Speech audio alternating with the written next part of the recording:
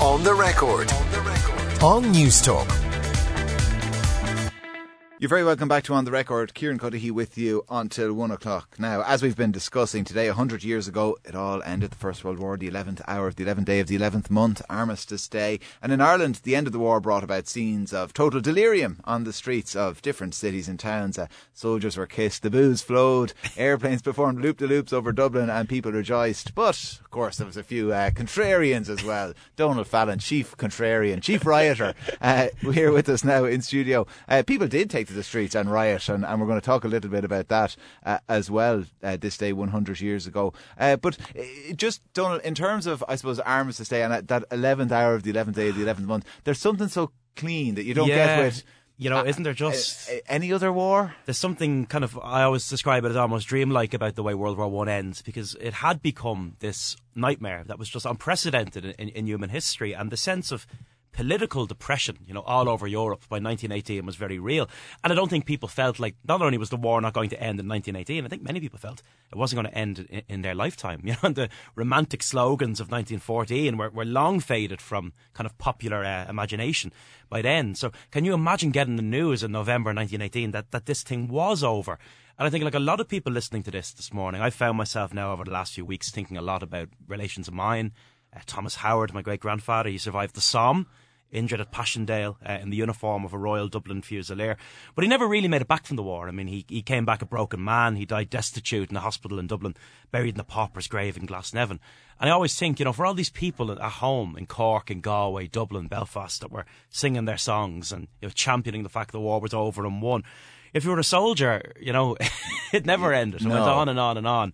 And the beautiful words of Liam O'Flaherty, the playwright and the writer, he said that he had shell shock. He said, you have to go through life with that shell bursting in your head. You know, for those boys, it never really ended. Yeah, and there's plenty of people writing about that fact. Elaine Byrne, actually, as well, in the Business Post today, her column is about same relation as you, her great-grandfather, and she uses that exact description. He never came back from the war, was wounded there as well. What was, when we come back to Armistice Day itself, like, what was the reaction in Dublin? I mean, on the streets of Dublin, the news of the end of the war was just this mad, almost unprecedented jubilation. And reading the newspapers, it sounds like it was a great day to be a journalist in Dublin, you know, because everywhere you looked, something was happening, from fireworks going off to, you know, a mock funeral through the streets. But by about 3:30, the city was well on its way, you know. And remember, again, to make that point, anyone that had lost a son or brother or husband probably wasn't taking part in these scenes of jubilation. But it began as this great celebration, and not surprisingly, given the fact this is Ireland in 1918, very ugly scenes of kind of rioting and violence followed on. Probably in no small part influenced by the drink, as the day went on, as much as anything else. But it went on for days, and these Armistice Day riots, this kind of shameful, forgotten moment of revolutionary Ireland's story, because multiple lives were lost. And taking to the streets wasn't just a Dublin thing. Everywhere. I mean, all over Europe. In November, people were just sick of it. They were sick of the war, and they were coming out in their thousands. And in different countries, it took different forms. Germany, the workers come out onto the streets in Berlin on the 9th of November, 1918. And they're armed, they raise the red flag, and they proclaim that basically their time has come, and they want the head of the Kaiser. And there's a beautiful eyewitness account of it. They say the whole of proletarian Berlin, the grey, impoverished mass that has starved and bled for 4 years, rose up. So this is a world where everything is up for grabs. If you think about 1918, the Russian Revolution has just happened, the Bolsheviks took power there, anything felt like it could happen. But Berlin is happening against a different backdrop because they've lost. You know, they know they're losing the war, there's defeat. Irish people, some of them, wanted Germany to win the war, but many didn't. You know, hundreds of thousands of Irishmen were in the British war effort. So they're there to celebrate in some ways. And right across the island of Ireland, people celebrate the end of the war. There's this, I find this a mad image, the Falls Road in West Belfast, you know, the nationalist Falls Road. You wouldn't see a Union Jack flying on the Falls Road then or now. So how did they do it? The Stars and Stripes goes up. The American flag. Yeah, President Woodrow Wilson has brought about the end of the war. The Stars and Stripes and these green flags for the Irish Parliamentary Party. And, you know, if you were a nationalist in Ireland, that angle was often pushed. America won the war, not Britain. Sure, look at Wilson. That was nice and neat, wasn't it? The people's peacemaker, they call him on the front of the Freeman's Journal. And they believe that, look, when America ends this war, they'll all sit down around the great big table in Europe. They'll talk about, you know, this was the freedom of small nations. We're a small nation. We'll get our independence. Thank you very much, Uncle Sam. And in terms of the crowds, I'm sure there was people on the streets all over Ireland, but Dublin must have led the way. It just sounds insane. In terms of sheer population. There was a beautiful colour piece the next day in The Independent, and they said that there were aeroplanes in the sky performing loop-the-loops and gracefully gambling in a cloudless sky, their wings flashing in the sunlight.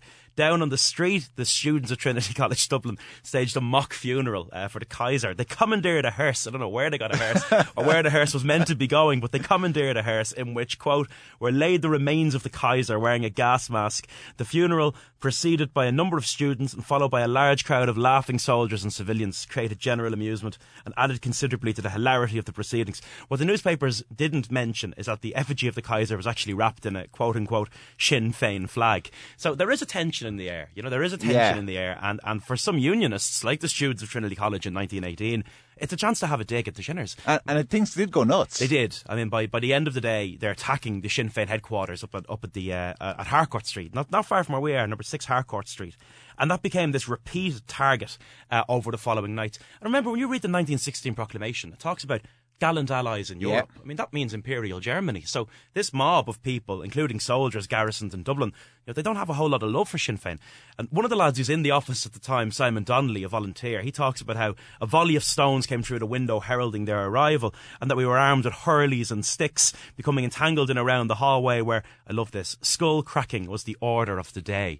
So there's just madness. There's coal. There's, stones are coming through the window and going back out again. Someone that has the wise idea of throwing boiling water out over the crowd. Harry Boland is on the premises during the attack, and he probably didn't help proceedings because Boland makes his way to the window and starts shouting out at them, and he says, you might wreck this building, but you'll never wreck Sinn Féin, which is the last thing to say to a mob laying siege to the Sinn Féin offices. Fair point, we'll all go home. He was also a good GAA man, Harry Boland. I mean, he refereed an All-Ireland hurling final, so I imagine he was quite lethal with a hurl in hand, attacking this crowd. He was one of those, as you said, cracking skulls. As they made their way through the doors. There was, joking aside, there was notable deaths. There was. I mean, a very sad story. A very distinguished writer and a journalist called Seamus O'Kelly, who was working in the Sinn Féin office one of the times it was attacked. I mean, it was attacked, though, again and again over the 11th, the 12th and the 13th.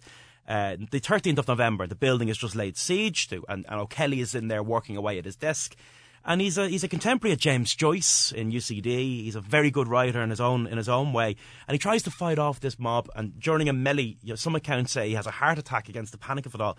But he's taken to the Jervis Street Hospital, and he dies of a brain hemorrhage on the 14th of November. So there's this air of just absolute madness in the city, and lives are lost, and they seem to be lost on both sides as well. And it got worse at Liberty Hall. Liberty Hall was just this hate symbol, for a mob of soldiers. I mean, James Connolly hung a banner over Liberty Hall when the First World War began, and it said, "We serve neither king nor Kaiser, but Ireland." And if you've been at war with the Kaiser, you wouldn't have a great view of that banner. So the Independent has this great report: a large gathering of soldiers, sailors and civilians singing "Rule Britannia" and shouting "Liberty Hall" observed coming down Eden Quay. Shots were fired it took armed men in Liberty Hall to protect that building. It could have gone up in flames. And, in this violence on the streets, several soldiers and policemen. Michael Collins actually writes about going out to attack soldiers on the streets of Dublin on Armistice Day. Several soldiers and policemen were reported injured as well. So, no one came off whiter than white over the course of these riots. And then I guess against that backdrop, it's probably not surprising that the whole issue of Armistice Day and how to kind of commemorate it immediately becomes a subject of debate. We think James McLean started this debate, when he said, "I'm not wearing a poppy for Stoke City," or whatever it may be. This is a debate. This debate was happening in 1918. Since the day the war ended, and arguably even when the war was still happening, people were just so divided by the scale of it, I suppose, and the meaning of it and the memory of it. Again, as early as 1918, and with people coming back from the war, you had the establishment of what was called the Irish Nationalist Veterans Association. 3,000 veterans of the war said, "We're not marching in any victory parade. We don't think this is something to celebrate." And the widow of Tom Kettle, who was a very famous Irish MP who died at the Western Front, she said that the men who went to France have been betrayed. But for other people, I think it was seen as a very noble cause. It was something that should be remembered. And they came out year after year, and they came out in their thousands. There was 40,000 people at Armistice Day in 1926.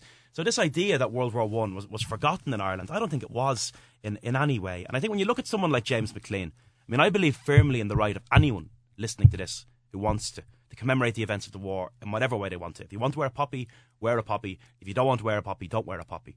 But I think it's quite mad now in the UK that it's imposed. You wouldn't get near a camera on Sky News or BBC unless you're wearing a poppy now. And I think it diminishes the symbol by forcing people to wear it. But in Ireland, I think what we're ultimately interested in are those kind of great human stories. And we do ask, was your granddad there? Was your great-granddad there? Yeah. Some of the stories are so sad. St. Peter's GAA Club from West Belfast, They lost so many of their young lads. I think they lost 9 of their starting 15 that they had to close the club down. They couldn't go on. Reservists from Dublin, young lads, you know, they'd no choice in the matter. We didn't have conscription in this country. But if you were a reservist and a war broke out, off you go. Went. And they didn't know what they were going into. So, I mean, the stories like that, no matter what we think about the war, and I think it was slaughter, and an undignified slaughter, the sacrifice of people and the bravery of individuals is what we love in this country. All right, very well said. My thanks to Donald Fallon, author of the Come Here To Me blog. Book Volume 2 is out now for people listening. Now, to finish, look, with any sort of history, including this period, it's always worthwhile to go back to the original source. And we're going to listen to some old tapes which were recorded in some of the German prisoner of war camps during the First World War that we've been talking about. This was a project, it was conducted by a German teacher at the time who went around talking to the prisoners and asking them to either say a few words or to sing a song. So the first soldier recorded was Edward Duggan. He was born in Waterford, down 20 Main Street, down in Tramore. He was educated at local Christian Brothers. It's unclear whether or when he joined the Irish Guards, but it's very likely that it would have been before the war broke out in 1914. So he was captured at Ypres in Belgium on November 6th, 1914. He would have been 26 at the time, and he was listed as a prisoner of war in the Waterford News the following May. By May 1915, they realised he was a prisoner of war, and he was listed as such down home in Waterford and Tramore. So here he is, recorded from a German prisoner of war camp, singing "Where the Shannon Flows Down to the Sea." There's a pretty spot in Ireland that I'll always claim for my land, where the fairies and the blarney will never, never die. 'Tis the land of the shillelagh, and my heart goes back here dearly to the girl I left behind me when we kissed and said goodbye. By the dear old Shannon flowing, and the three-leaf shamrocks growing, where my heart is I am going, to my little Irish roll. And the moment that I'll meet her, with a half-chance kiss I'll greet her, for there's not the calling sweeter, where the river Shannon flows. Yes, where the river Shannon flows, Edward Duggan. If people are listening from Tramore down Waterford and your surname is Duggan, perhaps Edward is a long-lost relation. We're going to stay back in time, listen to one more Irish soldier from these recordings. James McCassie was a farmer from Loughlin Bridge in Carlow. He was there with the regular Royal Dublin Fusiliers. Carlow would have been part of its recruitment district at the time, and he was captured at Lean in Belgium in December 1914. So the war hadn't broken out that long before he was captured, and he was with the 2nd Battalion of the Fusiliers, and they were the only ones in the Western Front at the time, the 2nd Battalion of the Royal Dublin Fusiliers. So as I said, these soldiers were asked by this German teacher to record any song they knew, and James McCassie from Loughlin Bridge recorded in the camp, "And No One to Welcome Me Home." In twilight I wander far away from my home, far away from the old house of yore.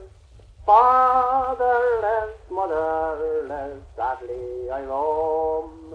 I have no one to welcome me home. No one to welcome me home, far away. No one to welcome me home. For it's when I return to old Ireland again, I'll have no one to welcome me home. Then it's goodbye, my boy, over far ways to go, and leave your poor mother alone. For it's when you'll return to the land of your birth, you'll have no one to welcome you home. No one to welcome you home, far away. No one to welcome you home. end of your birth, you will have no one to welcome you home. For if oft times I think on that little brown cow in old Ireland far over the sea, that little brown cow on the side of the hill, which told my poor mother for me. But it's now I'm a stranger in strange lands I roam. I have no one to welcome me home. No one to welcome you home far away. No one to welcome you home. For it's when you return to old Ireland again, you will have no one to welcome you home. I don't know, are there any McCassies left down around Old Loughlin or Loughlin Bridge or Bagnallstown, that part of Carlow? But I hope there are, and I hope they're listening. That's an incredible primary source of history. Isn't it? That teacher deserves remarkable credit for having the sense to do that. I mean, in 1940 and 1915, that's just hair-raising. Well, stuff. actually, credit as well to Ronan McGreevy in the Irish Times, who a few years ago discovered some of these recordings and wrote about them, and they were published as well. So look, that's almost it from us here today. Off the Ball is up next on News Talk as always. My thanks to Jojo Cardozo, who's on sound, and the rest of the production team, Roisin Davis and Stephen Jordan, to play us out as something a little bit more contemporary, but still along similar lines. This is the Lost Brothers and Soldier Song.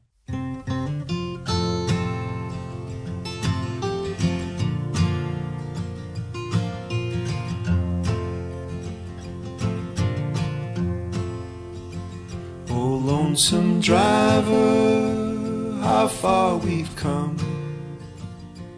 Can you tell me the road?